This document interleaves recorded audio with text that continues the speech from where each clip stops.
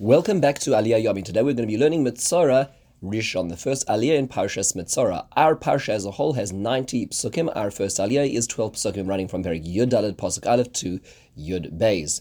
Let's take a look at the first Aliyah and then get a summary and then some points to ponder. So we hear about now the Tzaraas HaMetzora, the laws pertaining to the person who has Tzaraas. The last Parsha talked about contracting Tzaraas, whether it be on their body, hair, or on their clothing. Now, how does a person exit that state? So we're told that this person now comes on the day of his purity, so he spent his time in quarantine, he's been healing from his plague, he comes in front of the Kohen. The Kohen then goes out to the outside of the camp, because that's where the person is, and Nirpa Nega Tzaraas Min Tzara, there is no longer a plague there. At which point in time, the Kohen now makes the following very curious command. He says that you need to take 2 birds, tziporim chayos, live birds, they have to be pure birds, that means they have to be kosher, and 8 eres, this is cedar wood, shni tolas, a crimson thread, ve'ezov, and hyssop, which is a type of bush. And what happens is we shecht, the Kohen will now slaughter the 1 bird into a earthenware vessel on mayim chayim, on water which comes from a spring, and he will now take the live bird and the rest of that whole bundle. So we have the cedar wood and the azov, the hyssop, and this whole bundle, and it is dipped into the blood and water of the dead bird. At which point in time, then he will sprinkle from the al hamitzaer min Tzaraas on the person who's purifying 7 times, and this will be the process of purification. And then he will send off the tzipar hachaya al panei hasadeh, the live bird upon the field, at which point the mitaher, the person becoming pure, will wash all their clothes, shave all their hair, and wash themselves, and then they'll be able to come into the camp and remain outside of their door for 7 days and return to their lives. So we hear about all on the 8th day, then we hear about the karbonos that such a person will bring. They bring 2 lambs. And we hear about the process of what goes on with those karbanas. So this is the process of purification. Very curious, lot to think about. So let's try to think about a few points. First of all is why birds? Why are birds chosen to be the primary part of the first stage of the purification process? Rashi famously quotes the Gemara in Erechin Zayin Amud Aleph is that birds are loud. Birds are metzaftzafim or mefatpatin. They tweet all the time. They not any allusions to any organizations which tweet and make a lot of noise, destructive noise today. But the birds make a lot of noise, and it is to remind the person that what got them into this was a lot of noise, was talking continuously about others, idle chatter, which led them down this very dark path. Which leads us to a fascinating question is, why is this curious process of sending out the bird upon the field? Why is this a necessary part of the healing process? So there is a very fascinating Ramban, which is to be found on this aliyah, where he notes that this seems similar to a process that we also see elsewhere. What is that process? The Ramban says, well, where do we have 2 identical animals, one which is slaughtered, the other one which is sent out into the wilderness? That is what we're about to learn about in Parshas Achrei Mos, where the process of the avodah of Yom Kippurim, the service on Yom Kippur, is where there are 2 seirim, 2 goats. One is slaughtered in the Beis Hamikdash, the other one is thrown off a cliff in Azazel, this valley outside Yerushalayim. So it seems like a very similar process. Here you have 1 bird slaughtered, the other one sent out al panei hasadeh.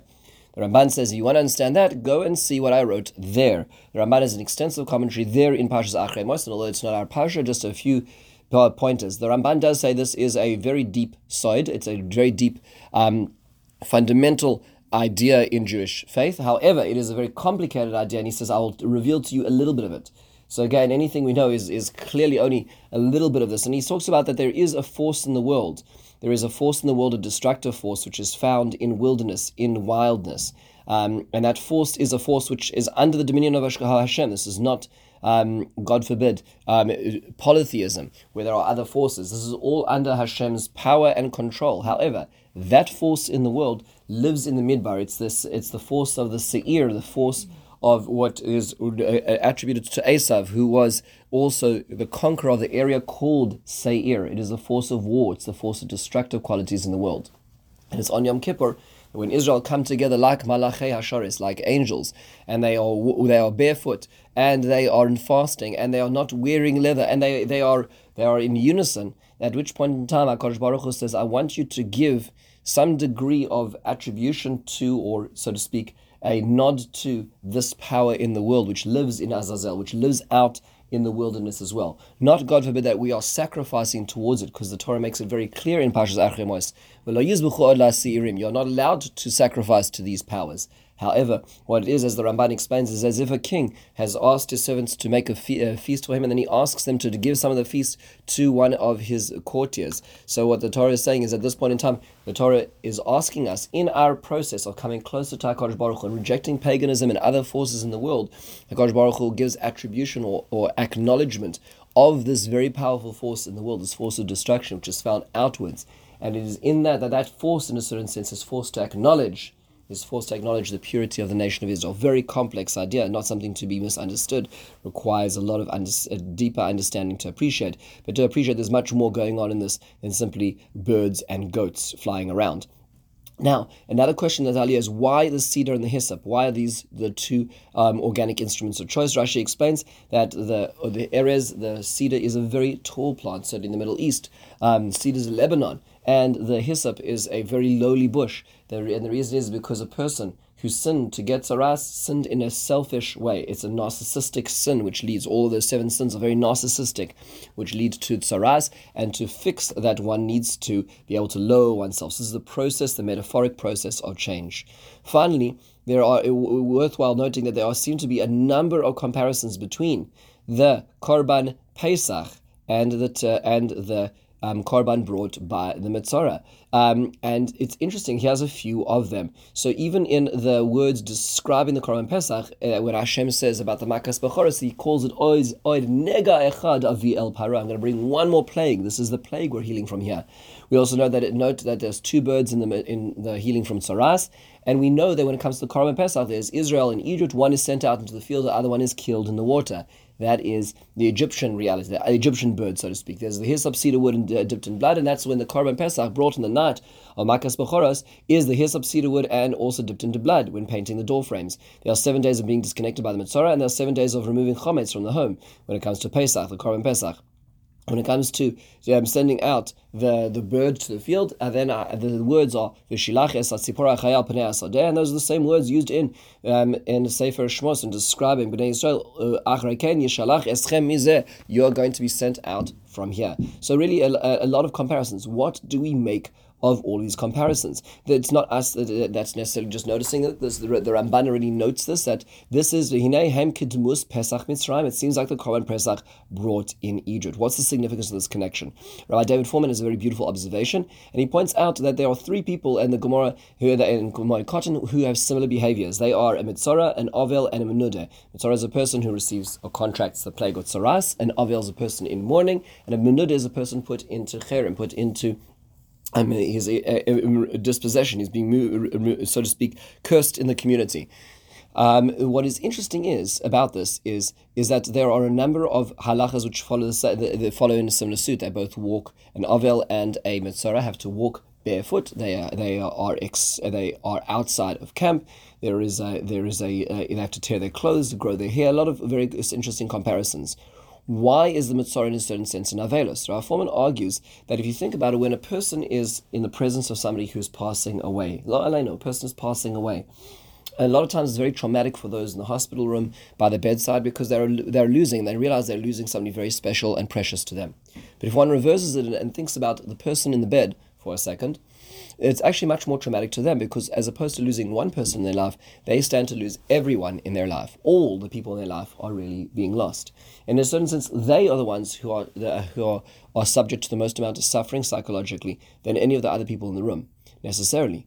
And if you think about that to a certain sense, when a person exists, perhaps what the Metzora is a state of mourning. But the mourning is for themselves. How so? Well, a person exists on 2 levels. They exist on a level as an individual, as an I, and they exist on a level of a we. The second level of existence is something which the world is very fast losing in a hyper-individualistic Western society, which really only cares for self-advancement.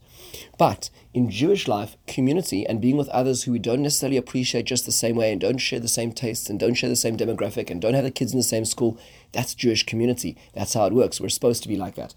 And so when a person is in the context of others and doesn't want to be, and they badmouth others, and they're arrogant about others, and they do all the other 7 sins, which are really very much selfish sins, which lead to Tzaraas. They're about cutting a person away from a community, cutting themselves away from broader experience and expansion of character. When a person does that, in a certain sense, they have killed their community persona to a degree that they've really buried the we part of their I, and they need to sit shiva for it. They need to go through a process of sitting shiva for themselves, in order for themselves to recuperate, to be a resurrection of the we part of the I as well. That's what the Metzora needs to do. And if you think about this for a second, that's why it explains how it comes back to the Korban Pesach, the element of freedom. It was at the time of the Korban Pesach when Israel were a subsection, a subculture of Egyptian society, became their own we. They were no longer individuals in an Egyptian society. They were Hebrews as part of the Israelite nation. It was at that point in time there was a transformation of the we. That is the Pesach, the Korban Pesach, the Metzora is bringing essentially in order to recuperate their we, which is what they jeopardized as well. Very powerful idea, and this is perhaps what's going on. Suggestion made by our David Foreman. With this, we conclude the first Aliyah in Parshas Metzora. In the meantime, have a wonderful and meaningful day.